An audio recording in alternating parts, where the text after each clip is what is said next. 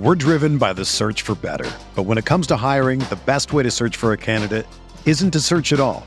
Don't search, match with Indeed. Indeed is your matching and hiring platform with over 350 million global monthly visitors, according to Indeed data, and a matching engine that helps you find quality candidates fast.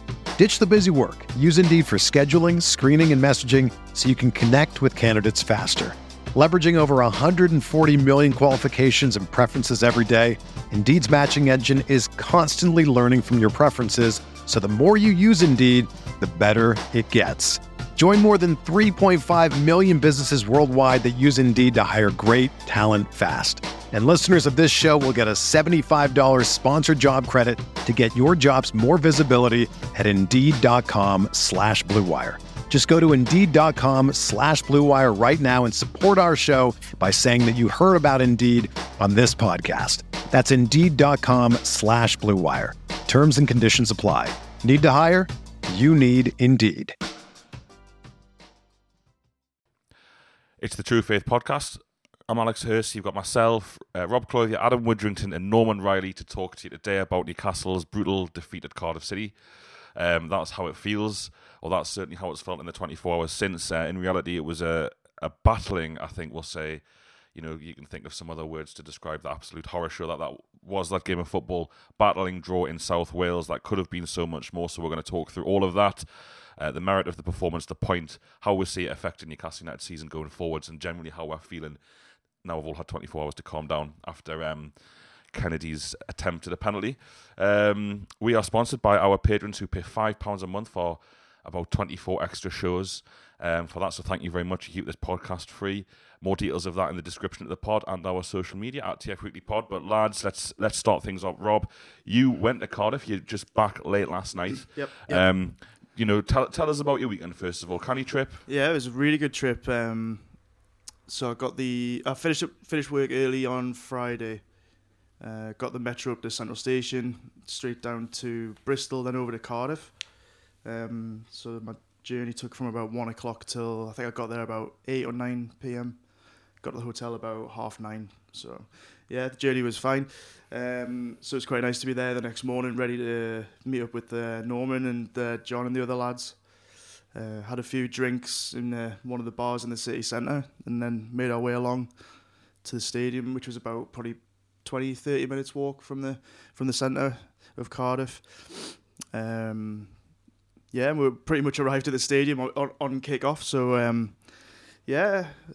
I mean, the stadium's like one of these new, what would be like similar, like what I'd think of Brighton Stadium or like Huddersfield. Flat pack, I think is the term. It's a derogatory term opposing fans use. In fact, that is the term. That is the term we used yesterday, I do believe.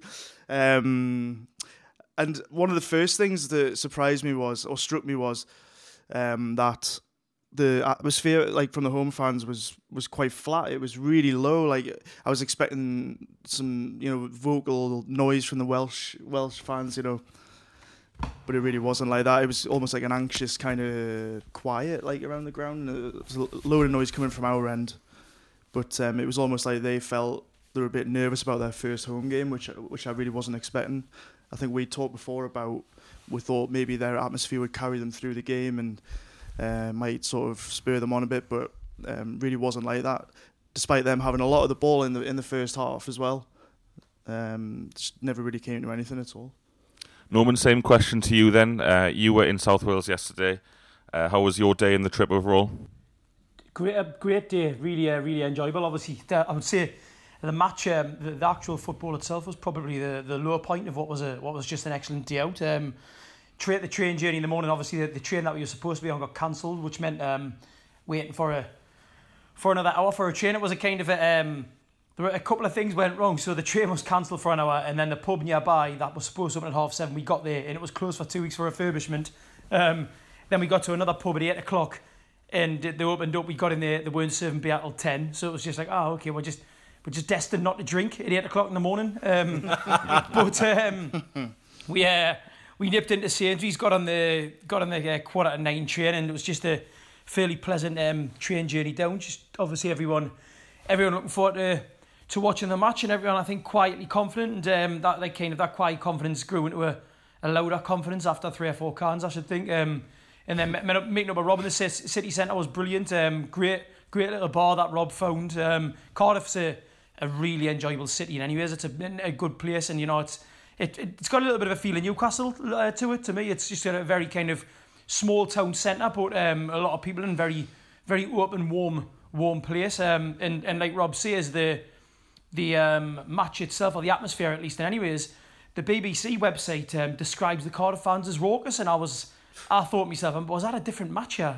Because I didn't think that at all. I mean, maybe the noise cranked up ever so slightly after Hayden sending off, but I genuinely thought that, and don't get me wrong, obviously my perspective was in the away end, but I thought the Newcastle fans were more raucous. But all in all, and I'm sure we'll get on to obviously talking about the football, all in all a really good day, and by the time we rolled back into London at 7:30, to say that I was ready to crash out on the settee was an understatement. I was absolutely steaming.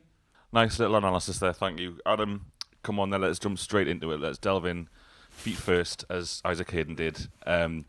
How long did it take you to get to a normal blood pressure level after the penalty miss yesterday? Well, I was in a bit of a unique situation, Alex, because I was actually hosting a family birthday party. So we were kind of lucky to have it on the big screen in the first place. We had it on mute. I did turn the sound up. I turned the music off and the sound up for the last 5 minutes, though. And obviously, there's a few distraught Newcastle fans in that room once Kennedy missed. However, I had to pull it around quite quickly because I was hosting a party. So in a way, that kind of helped to calm me down and see perspective probably a lot quicker than a lot of other people that would have been watching it on the TV. So yeah, that was my therapy. It was obviously very, very frustrating, but it's a draw away from home down to 10 men. You know, I can't be too angry about this. So let's go. Okay, we'll talk about some of the questions that have been posed by a lot of Newcastle fans on social media and posed to us as well. I have my own views, but I'm keen to get your views first.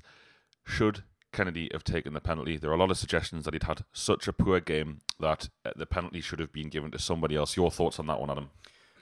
So obviously Rafa's come out and clarified the penalty taking hierarchy. Kennedy was second behind Richie. Richie was off the pitch, therefore Kennedy takes it. You could argue, there is an argument to say that, you know, some management, some in-game management could have been applied, given, you know, was his mentality in the right place, given the lash out, and, you know, he's having a poor game anyway. However, how much confusion would that have created in that moment that suddenly Kennedy, who is the designated penalty taker at that point, suddenly be stripped of it a minute before? That'll set, even whoever that's going to be given to will be caught off guard. So I think everyone knew where they stood with Kennedy. Rafa Benitez has obviously picked him as, we don't see him in training. Rafa Benitez has picked Kennedy as the second penalty taker because he must lash them in training. Like, he if it was a Pardew or McLaren, they'll probably pick somebody to be penalty taker because they want to be that player's mate or something like that. At least when Rafa makes a decision, it's footballing decision and there's logic behind it. He'll know stuff about their penalty taking exploits, the whole squad, that we will never know. So let's trust Rafa on this one. That's what was designated. Without changing it, it made sure there was no confusion. Everyone knew where they stood. Yes, it was a terrible penalty. Yes, he should have done better. But I'm sure in training, he's lashed them in for fun. Okay, so yeah, I totally agree. And I also think this idea that senior players like a Lascelles or a Shelvey taking the ball off him, you don't know how he's going to react to that. I mean, first of all, I've seen Shelvey take... yes, it's unlikely Shelvey would have taken as bad a penalty. But I've also seen Shelvey take a terrible penalty for Newcastle at Hull and didn't score. And you're right, he must lash them in training. Now, it was a shocking pen. I mean, it's a nice little debate that I've been having in my head this morning. What was worse, Hoslu's pen or Kennedy's pen? You know, we spend all the time on podcast kicking off that we never get penalties. Probably need to stop doing that because I'd have rather that game just finished before. If that game had just finished in like 94 minutes, we'd be sat here talking about a good defensive performance and how we got better with 10 men.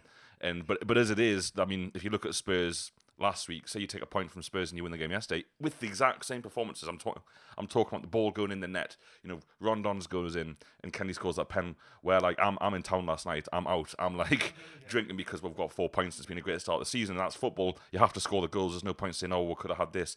Ultimately, we will be judged on by what we produce points wise at the end of the season. So it's not okay to just say, well, we came close to picking up 4 points in the first 2 games. We've got 1 point with a very difficult run of games coming up.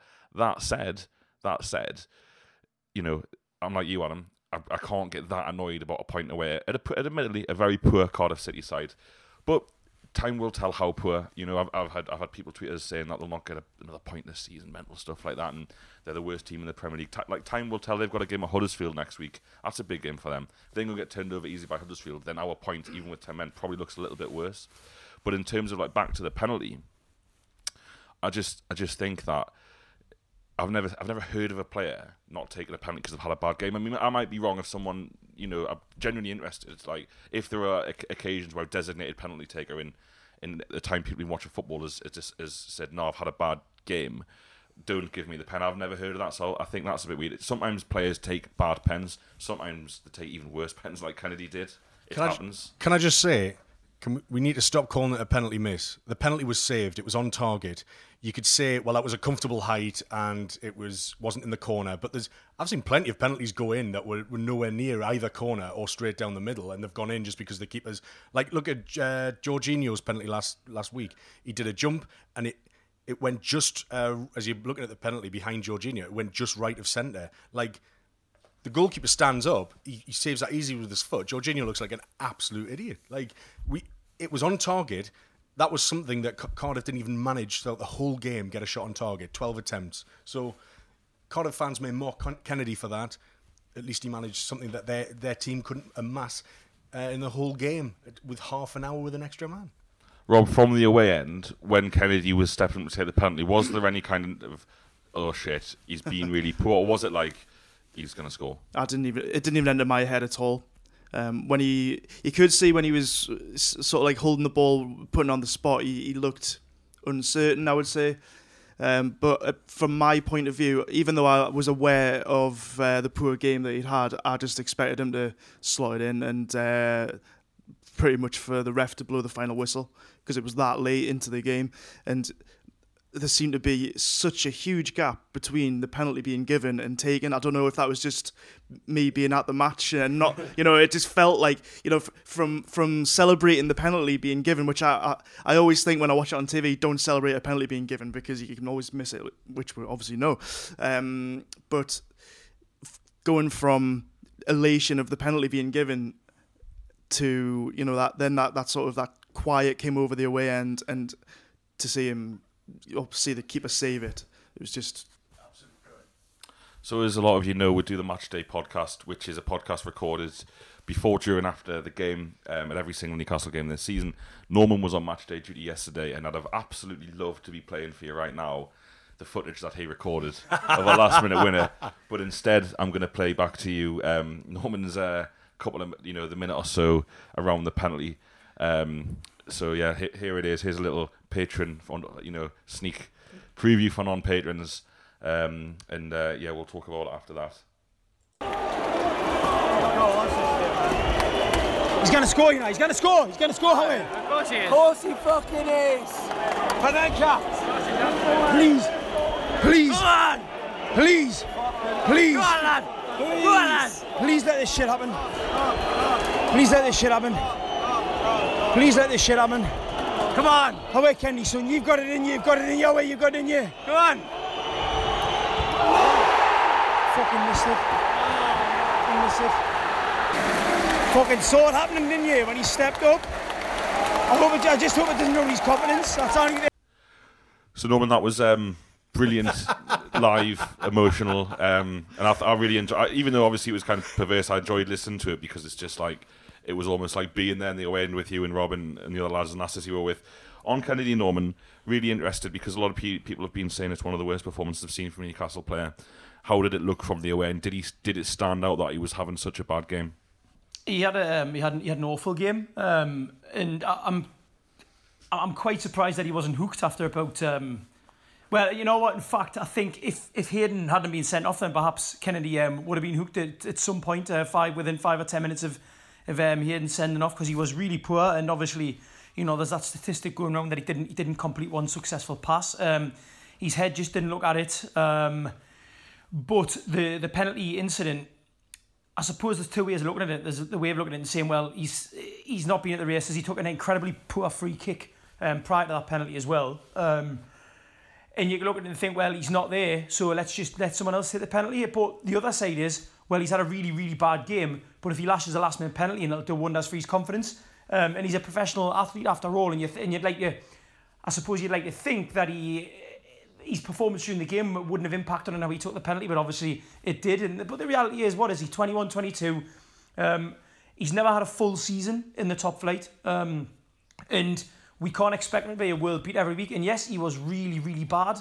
But to say it's one of the worst performances I've seen by a player in black and white, I think that's probably just an immediate post-match reaction by some fans. And obviously we've now got the channel of social media to kind of, you know, vomit up those initial feelings that we have after a match without any kind of reflection. And then a lot of people might put a tweet out, and I'll be guilty of it as well. You put a tweet out, you say something really kind of harsh or reactionary, and then 24 hours later you're like, what the hell was I thinking? What was I thinking that? It's just immediate reaction. My only concern, and I think I mentioned this yesterday, was that given, I don't know, just the impression you get of Kennedy, and if we think of the kind of the possibility that he may get a 3-match ban as well, a retrospective punishment for a moment of lunacy yesterday, and if you think of his mentality, my only concern is that this might knock his confidence. I get the feeling that he's one of those players who might need a kind of kid gloves approach, and I back Rafa to pick him up. It's just going to be interesting to see the reaction. Well, Rafa came straight out and kind of defended him, didn't he? And in his post-match interview, and you know, Norman's right. You know, social media is awful for this kind of thing. We've seen players like Joselu get absolutely rinsed on social media when his confidence is low. And do you know what it is? We don't have a squad big enough to be able to just attack our own players because of one performance. I had Kennedy as man of the match last week at Spurs. I mean, looking at the amount of he had the most take-ons on the pitch. This is Spurs players included. He was the most fouled against Spurs, and he had the second most ball recoveries and the most interceptions as well. So you saw a complete performance from him against Spurs in terms of his defensive work and his attacking threat.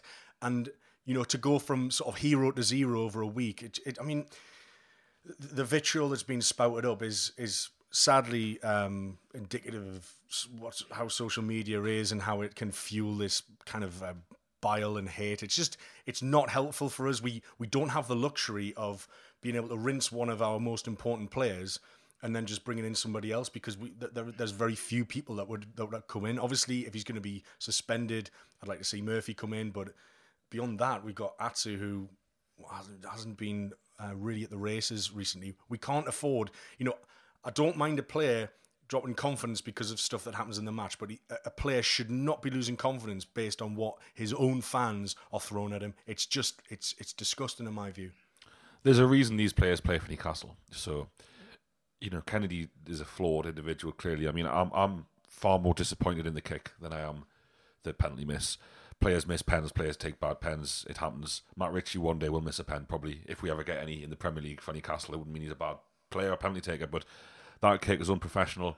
We should have been down to 10 men from the 15th minute or whatever it was. I can't remember when it was, but it was early on. Half an hour, I think it was, the Kennedy kick. And then we've got an hour to play with 10 men. And then, you know, I mean, who knows? It's all, you know, in theory, but he could have cost the team a point. The point we ultimately got might be important to come the end of the season. And I just think Rafa Benitez has been so disappointed with him. And you know, there was a way back for Shelvey last season, but it took Shelvey a long time to get back in the team. It was basically the new year before Shelvey fully regained the manager's confidence. I don't think Kennedy's got that issue because he is, like you say, Adam, such an important player when he's playing well for the team. But that kick is below the required standard of someone who plays for Newcastle United. And I've got a question here from Carl, who says, will Chelsea count as one of Kennedy's suspension games? I think so, and the other good news is also the League Cup game against Forest, which he might not have played in anyway. So there's kind of a bit of a blessing there because you'd think Rafa's going to play a heavily rotated side for that game, which is now on Sky.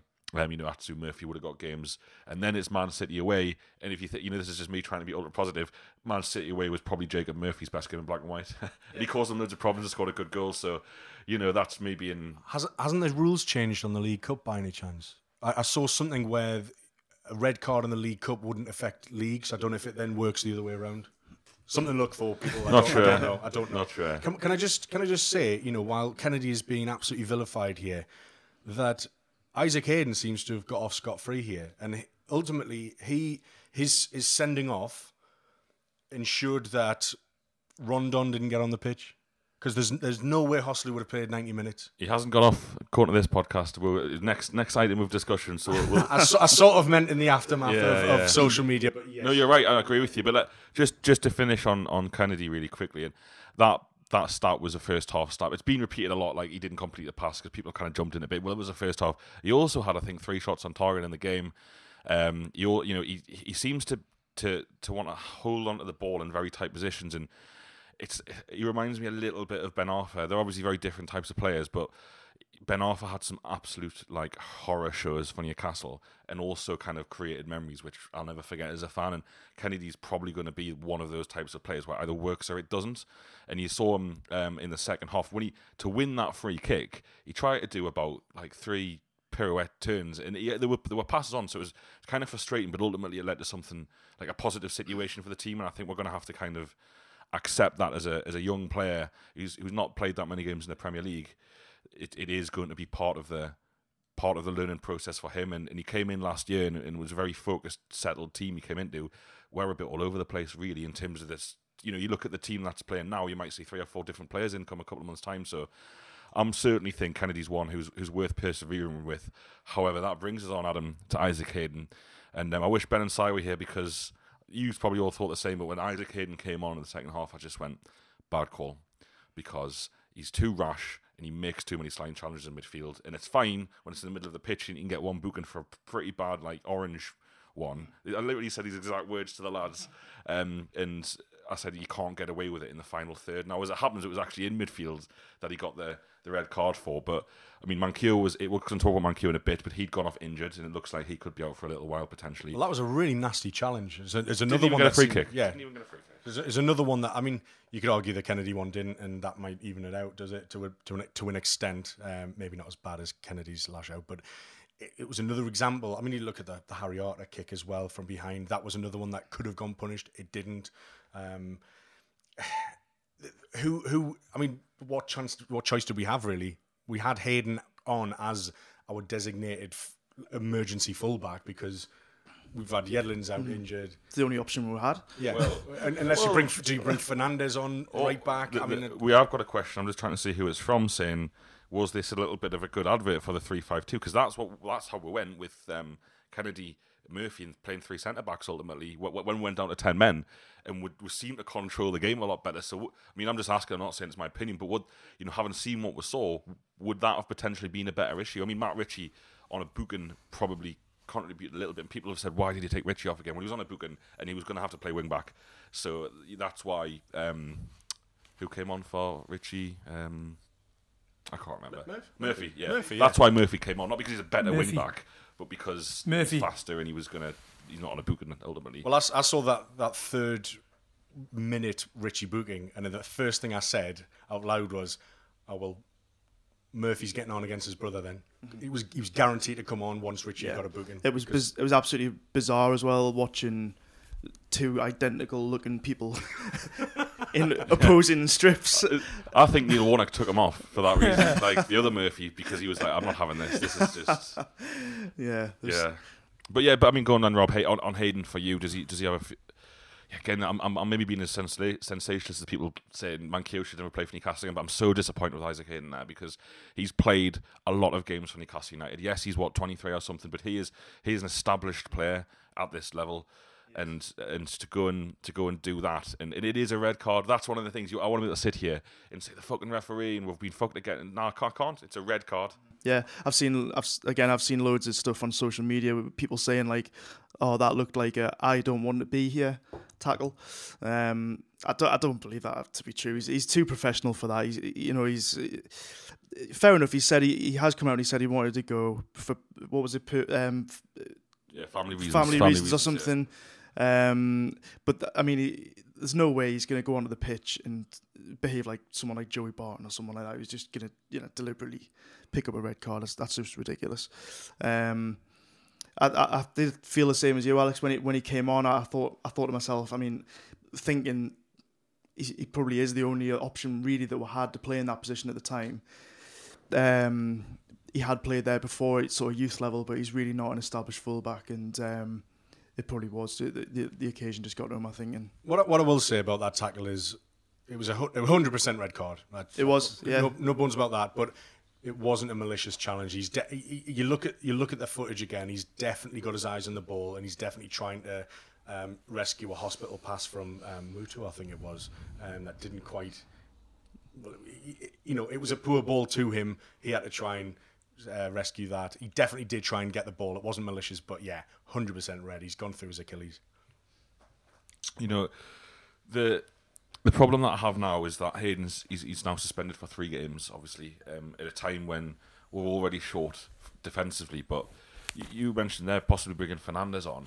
This kind of brings me on to the general approach of the team. I think Mark Douglas said in a tweet that we're possibly, having seen Cardiff now on the aftermath, possibly were set up a little bit too negatively, according to him. And I mean, I'm trying to think of a time that the fullbacks got over the halfway line in the whole game, and that's what I'm thinking. Bringing on Hayden, okay, but if he was brought on purely as a defensive substitution, when he wasn't going to, if fullbacks weren't instructed to get forward, didn't really have any good possession in the half of the pitch anyway. But would a Fernandez have been a better if he was solely a defensive sub, or do you think Isaac Hayden played right back a couple of times last season? He's played there for Hull, he's played there for England under 21s. It's the natural fit for you. Well, that's it. I think that's exactly why he came on, because he'd played that position before and nobody else on the bench had. It was as simple as that. It was a forced change because Manquillo had got injured from a bad challenge from a Cardiff player. So he probably didn't want to change the shape based on how the first half had gone. Because actually, if you look at the first half, we had...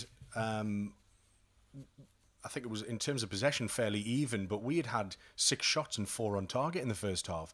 And what we know about Rafa Benitez is a lot of the time he will feel out a first half and then sort of go for the jugular second half once he's seen those weaknesses to exploit. He's often very cautious first half before he kind of knows what he likes to feel his way into a game. And I thought that's what he was doing, and I felt at 0-0 at half time. They hadn't managed a shot on target. They'd had 3 shots at by half time. None on target. We'd had 4 on target, so we'd had more shots on target than they'd had altogether. And I felt like, as much as it was fairly even, we were slightly dominating in terms of the chances that we were creating. So there's no way he would want to have changed that shape to accommodate a 5-man defence when it was kind of going our way. What do you think about Mark's comment then? Do you think that we could have set up a little bit more, in an attacking sense to take the game to Cardiff, or do you think that the way the game went was, fair enough in terms of the way Rafa set up?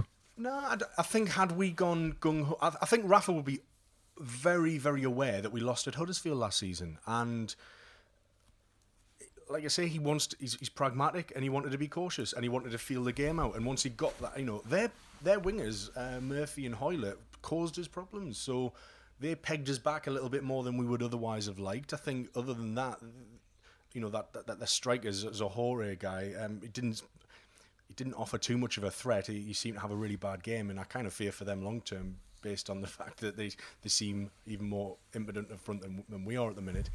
But it doesn't surprise me that Rafa did what he did, and I think in the last sort of half an hour of the game, bar for the red card scuppered these plans, but I think we would have gone for it more. But the red card meant that Rondon couldn't come on. Muto came on to sort of stretch the defence a bit, but I mean, Perez had a good first half, so it was tricky. I wouldn't have done it any other way. I think the red card knacked us, and injuries knacked us. Rafa can't legislate for that. Norman, I'm going to come to you then on Perez. and Hostel. Let's talk about the striking options then. I think every fan would have preferred to see Rondon start, or most fans. But Hostel was given the nod. I worry for Perez a bit because there seems to be no link-up play between the two of them. And I thought Hostel had a really poor game yesterday. And he had a really good game against Spurs, but I thought when the ball did come to him and he did manage to get possession in terms of holding up, he didn't manage to find a black and white shirt. And that really harms the team because the ball just comes back relentlessly. And there was a couple of really poor bits of possession. And I think Perez misses Dwight Gale at the minute because there's no space. Gale would push a defence back and Perez can fill in the hole, whereas Hoslu's coming shorter. He's been hoid long balls ultimately, and we'll talk about that in a minute as well, how much we're missing Lejeune and how we can potentially, or Rafa could potentially change that. But I've seen some criticism of Perez, Norman. So your thoughts on the front two and whether you would change them for Chelsea? I wouldn't change Perez, but I'd bring Rondon in for Hoslu. And look, I'm not. This isn't a criticism of Hoslu. I think he was excellent against Spurs. He wasn't quite at the races yesterday, but then you could say that about quite a few of the players. It was more of a kind of, as Adam says, the things that Rafa had to legislate for, they're going to impact on the performance on the pitch. And Hoslu was quiet, but most of his teammates were. I just think that Rondon is a more direct player, and I think he's probably got a better chance of building up a relationship with Perez than Hoslu. Hoslu and Perez, they've played up front on numerous occasions, and it's just never worked. There's clearly, that link just clearly isn't there. So I think the sooner we get Rondon in the side, the sooner those two can start working each other out, and I think it could be a very fruitful partnership. Even yesterday, interestingly, when he brought Muto on, I was kind of hoping that he would maybe bring Muto on for Hoslu. When I saw Muto on the sidelines, I thought, well, maybe he'll take Hoslu off, because as you mentioned, the relationship you have with Dwight Gale, Muto is probably more similar to Dwight Gale in his movement than he is to Hoslu. And I thought that could have worked at stretching Cardiff's back four, but it wasn't to be. But I think I would really like to see Rondon in the side as soon as possible and given a run of 5 or 6 games to get up to speed and to develop that partnership with Perez, because there is potential there, because they're both good players. And I don't think any criticism of Perez yesterday would be justified. Really, it was just one of those days where, again, a lot of things that had been planned pre-match just didn't work out how they were meant to. As I mentioned before, I think Perez looked our most likely to score in the first half. So I really can't understand almost any criticism of him. It's he got into some really good positions, and I thought Etheridge was looked really sharp, particularly in the first half, and kept us at bay. On Hoslu in the Rondon, obviously what Rondon brings is a more intelligent movement and passing and just his all-round play. As you said, Norman's a lot more direct, and had it not been for circumstances earlier in the game, no doubt we would have seen him. And I think it might have cost us, that kind of just someone who could just finish one of those moves. Because conversely, when we went down to 10 men, as you mentioned, Alex, we actually looked a lot more in control, and we looked at, we really came into our own second half once we were down to 10 men. It was really a funny one. Absolutely. I thought that when we went down to 10, we started taking the game to Cardiff. I thought, from where I was watching anyway, started pushing them back, and it was almost like they didn't know. They were already struggling. It sounds daft, but I thought they were struggling having more possession than us. They're used to playing more without the ball, I think, and then that only made things worse for them when they were like given even more opportunity to have possession. I think they lost their way completely, and the opportunity that they had to dominate the game passed them by. Absolutely. Yeah, I think Cardiff's problem was once that first 15 minutes was out of the way and they'd hide in 3 or 4 balls in the box, and I think Modi Arme was clearing a lot with his head. That was it, wasn't it really? They had to then try and get the ball out wide, and we're going to talk about full right backs, and Manquillo got rinsed a couple of times by Murphy, but it didn't go anywhere because inevitably, like these kind of players, and Jacob Murphy's a little bit like that. The first bit, this is a very typical, I'd say, championship player. They've got the pace and the skill, but then they're going to put a ball into the box that's only could be 1 in 5 times. And once that tactic was clearly coming up with very little, results for Cardiff, particularly when we went down to 10 men, they kind of think, well, shit, how we're going to break these down, and they're going to struggle this season because a lot of teams can defend balls into the box, and as I said, I think the real test of Cardiff will be at Huddersfield next week. I mean, if they lose that game, then they're in for a long season. Norman, I want to come back to you because there was a few people critical of Diarmi yesterday. I thought, he's probably, in my opinion, he hasn't really got up to speed yet in terms of on the ball. He's been a little bit careless in possession. However, he's still, making more tackles than any other player during the game. And he was very important against a side like Cardiff, who were very physical. Because we've got a suggestion here that from Finbar saying, should Key get a chance in midfield to help us keep the ball better? I presume he means instead of Diarmi, not Shelvey. So your thoughts on that one, Norman?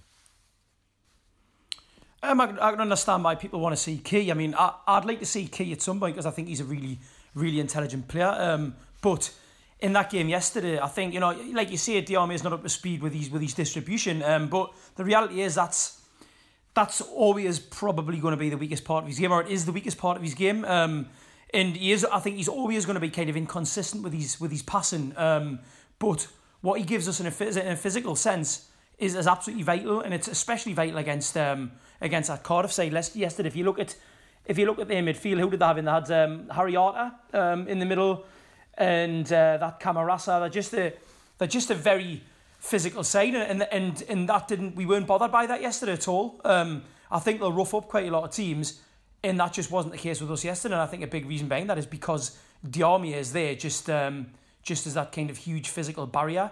So his passing's off. I think that'll come. It'll come. It'll go. That's just the kind of the player he is in terms of that distribution. But his physicality is so important, especially in a side like Newcastle, where we're not going to be on the front foot all the time.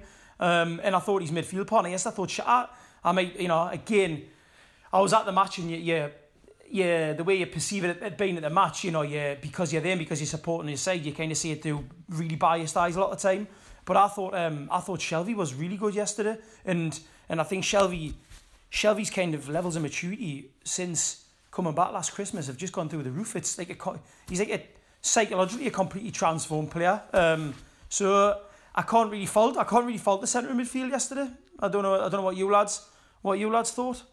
I just want to jump in there and back up what you've said about Shelvey there. I mean, for me, I mentioned that I thought Kennedy was man of the match against Spurs, but Shelvey ran him very close second. I think Shelvey was the best man on the park yesterday, certainly for us. Harry Arter did have a good game despite his kick out as well, but he... what you mentioned there, Norman, about his levels of maturity, he's starting to take responsibility. You look at it. You look at what happened this time last season when he got sent off and he was injured for that second game, and now he's come in. Sorry, he was suspended for that second game, and now he's producing performances that are his attacking play is excellent. He's creating chances. He's producing attacking third passes, more so than any other player. But it's the defensive duties that he's really taken a hold of. Like, I remember against Spurs, he was charging down the goalkeeper because he wanted us to do the high press, and he was almost looking around us saying, well, why isn't anybody else putting this much effort in? And it was great to see him leading from the front. He's becoming a bit more of a leader, and it's the leader that Rafa wants to see. But his defensive performance, I've just got some stats here. In terms of all the players on the park yesterday, he completed the most passes, he created the most chances. He was fourth in terms of attacking third passes, but he was the highest Newcastle player. Second in terms of number of crosses, and his ball recoveries, he was top. He most ball recoveries on the pitch yesterday. Like, that just shows again, as I mentioned with the stats with Kennedy from last week, a really rounded performance from what is a very important player for us. He started the season excellently, and long may it continue. A lot more of our players could take a look at John Joe Shelvey and for inspiration, because he's absolutely smashing at the minute. I think he was thriving on the boos from the home fans as well, wasn't yes, he? Yeah, of course. Ex Swansea, of course. So I think he was pressed on even more by that. Like, he seemed to be really thriving under that sort of pressure, I thought. Yes. What was said about... Sorry, Alex, just to dive in about Diarmi as well. I think what Norman mentions is correct. I think, even Diarmi is just presence is very important for us in terms of, we're not going to get bullied when Diarmi is on the pitch. He did have, in terms of Newcastle players, he had the most blocks and the most tackles on the pitch. So, did he have a poor game? Maybe by his very high standards from last season, but he still put a shift in, and he was still very important in us securing a clean sheet and an away point yesterday. I mean, we only picked up 16 away points last season. So it's not like unlike us to go away from and get beaten. Well, I want to come on to you in a second about the defence and various aspects of it, but at the end of the day, it's almost like, people are talking about the worst game they've ever seen. It was a really bad football game. I mean, it was, Championship League One standard in terms of the passing and the movement. It was so poor. However, I don't see that game as any different to Burnley away last season, to Huddersfield away last season, to Brighton away last season, even to Palace at home, which were on the right side of terrible game, was hardly a shot in the match, terrible. And then you win in the 90th minute, and then we're out in town after me and the lads, because it's like we're fifth or something like that, and it's just like we're still that type of team. There's going to be more of those games this season, and if we could pick up, in those 4 fixtures I just described there, or 3, the ones we got beat, if we can pick up a point, then it's progress. So I'd rather in those games keep a clean sheet and take something from the game.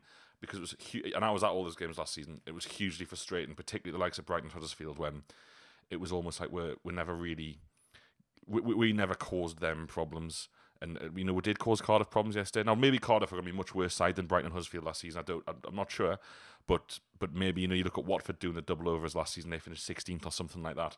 We did lose games against very bad teams last season, and we played a very bad team yesterday and picked up a point.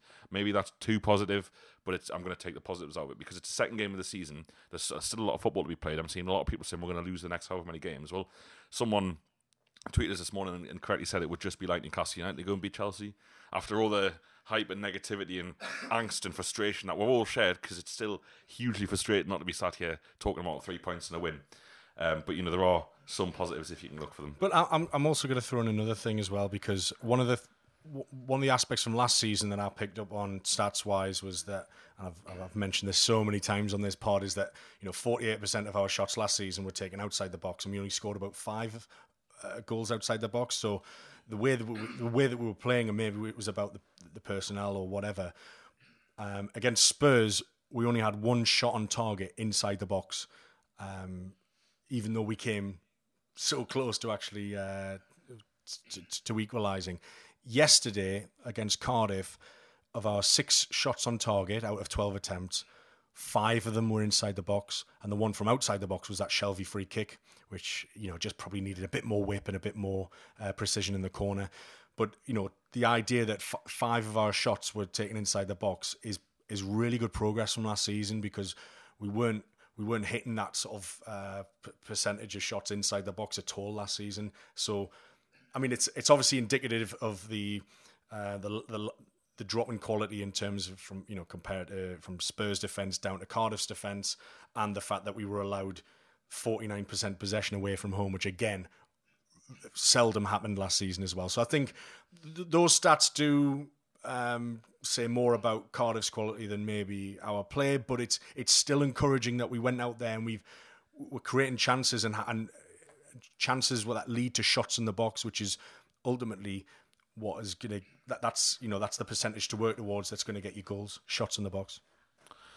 Okay, well said, Adam. Rob, let's finish off on the defence. Kind of a big talking point. We've had quite a few people in touch, whatever AD in touch, and Lejeune is almost as important to our defence as Lascelles. So frustrating to watch Clark's little skip before a long ball that rarely hits the target. One of our biggest problems yesterday.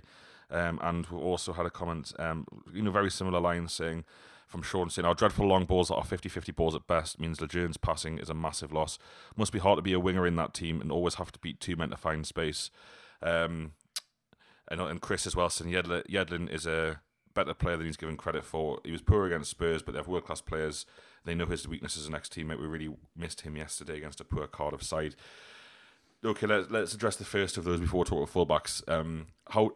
I don't know if it was you or Norman, but said that he thought Clark was having a really good game yesterday. Yeah, I did. So do you think, therefore, that he keeps his place against Chelsea, or do you think it's time because, as the guys rightly say there on social media, that we can't retain possession, we keep giving the ball away, and Clark's 60-yard balls seem to be heading out of play? Like, what would you do? I think a lot of that will come down to the fitness of Cher and Fernandez, how up to speed they are with Clark and Lascelles. Obviously, Lascelles will keep his place, but Clark did play well against Cardiff. He was getting his head on a lot of clearances in the box. He made some really important block tackles and around the edges of our box as well. I've never been Kieran Clark's biggest fan as a Premier League defender, but honestly I think he was outstanding yesterday in terms of his defensive contribution. I would agree that his distribution is nowhere near Lejeune's. I haven't seen enough of Cher yet to know whether he is a acceptable sort of replacement for Clark if you want in better distribution. Although by Cher's own admission in his first interview on NUFC TV, he was saying, I think he was asked like, what is your best attribute, and he said his distribution is probably his best skill. So I think he probably will stick with Clark just because he has played well. Essentially defensively, that's what a defender's there to do. That's your core, that's your bread and butter, isn't it? That's what you're there for. Distribution kind of comes after that. So I think you'll stick with Clark for the Chelsea match. I've got some stats for you to back up what you said about Clark there. So 6 ball recoveries yesterday. That's the third best on the pitch from Kieran Clark. In terms of his clearances, he managed 6, which was joint third best alongside Lascelles. Headed clearances, second best on the park, ahead of Lascelles. And defensive aerial duels, 6 out of 9, second best on the park. So yeah, in terms of his aerial prowess and getting clearances in and those interceptions, Clark had a really good game. I would say it's probably one of the best Premier League games I've seen him play for us. Let's talk about fullback, and I'll go to Norman for this one. And we've got a question here from Julian: have you a Manquillo football enigma or not? I've rarely ever seen a player criticised so much for a 45-minute performance. I mean, Rob's shaking his head, so I'm going to come to Rob. Your take from someone who was out of the game, Norman? Look, I feel like I'm probably on podcast defending Manquillo more than I anticipated I would be before. When we first signed him.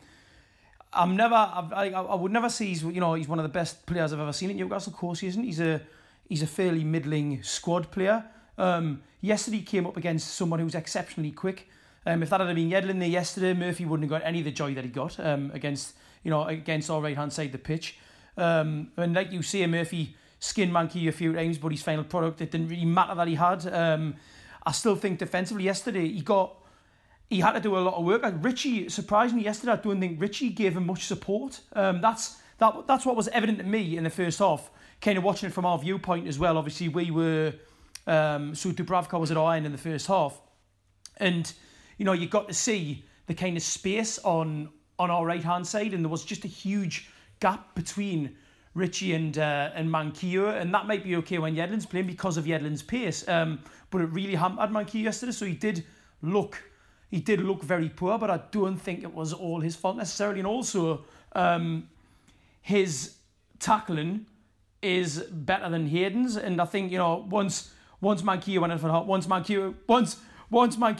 half time and Hayden came on, it just so I suppose you had people saying that maybe Yedlin's injured, let's bring Hayden at right back. There was I know of a few people who said that, but I think yesterday was kind of indicative that why you can't play Hayden at right back. And actually Manquillo, what more can I say really? He wasn't great yesterday, but he wasn't as terrible as what people make out. I just think he came up against a very quick, tricky opponent, and he wasn't getting much support, and that's what ultimately made him look as bad as he did. I think it was quite obvious. I don't know if you agree, Norman, but Cardiff had identified our right back position as a weak spot, which, again, as you say, Richie not coming further back to help Manquillo, given his lack of pace compared to Yedlin, was quite surprising. I thought Richie would play deeper. They really pushed up against Manquillo and made his life difficult yesterday, which probably didn't help the fact that he looked like he had a poor game. I think you have to remember as well that this is his first game in the first team for quite a while, isn't it? I mean, in terms of being able to match speed and form, Then it was obviously unfortunate he's picked up that injury at do you think, half time. You mentioned about Richie not getting back to support Manquillo in terms of defensive duties. Do you think that had anything to do with the fact that Richie got such an early booking that he was almost too scared to tackle? Do you think that was an issue? I'm not sure. I'm asking. I mean, I think that Richie's the kind of player that I think he thought he could have a lot of joy himself against that Cardiff team, and the fact that we were so limited in attack for so much of the game, even though that we're still solid at the back. It wasn't like we were defensive or anything. But I don't think he's a good defensive partner anyway. Even for Yedlin, you saw the goal against Spurs last week. Someone tweeted us before saying Yedlin was at fault for that goal. I think Richie's at fault for that goal because Richie is tracking Dele Alli. That's true. He's just left. He stops. He does. Doesn't mean that Yedlin shouldn't do better, which he should. But I remember that Watford game last season when Watford just destroyed our right side. So Matt Ritchie isn't. Having said that, it isn't Matt Ritchie's job to make Javi Manquillo look like a better footballer.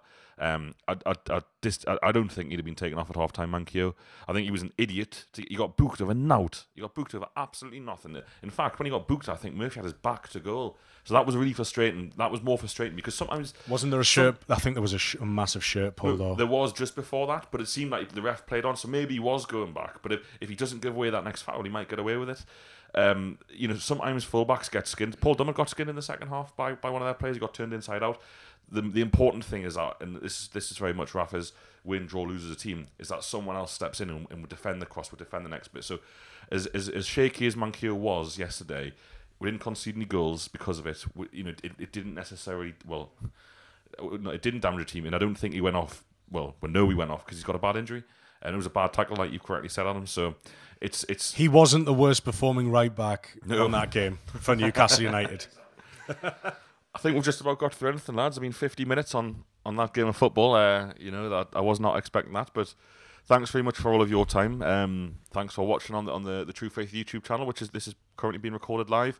As we say, if you like what we do, get 6 extra shows per week on Patreon. You can stream through all of your usual podcast players, or the Patreon app, and it keeps this podcast going free of charge. So thanks. We've got loads coming up this week, and then probably we'll be back straight after the game next Sunday, or we'll beat Chelsea 3-0 again. Cheers. Cheers. Whether you're a world-class athlete or a podcaster like me, we all understand the importance of mental and physical well-being and proper recovery for top-notch performance. That's why I'm excited that Unified Healing is sponsoring podcasts on the Blue Wire Network. Unified Healing is a new and super innovative global network of wellness centers powered by Energy Enhancement System, or EE System. If you haven't heard of the EE System yet, then you'll want to listen up. This technology promotes wellness, deep relaxation, purification, and rejuvenation. Wherever you are across the globe, access to a center is easy and affordable. Interested in experiencing the EE System technology for yourself? Go to unifiedhealing.com/bluewire to learn more and find a center near you. That's unified, UNIFYD, healing.com/bluewire. No material or testimonials on the Unified Healing website are intended to be viewed as medical advice or a substitute for professional medical advice, diagnosis, or treatment. Always seek the advice of your physician or other qualified healthcare provider with any questions you may have regarding a medical condition or treatment and before undertaking a new healthcare regimen, including EE System.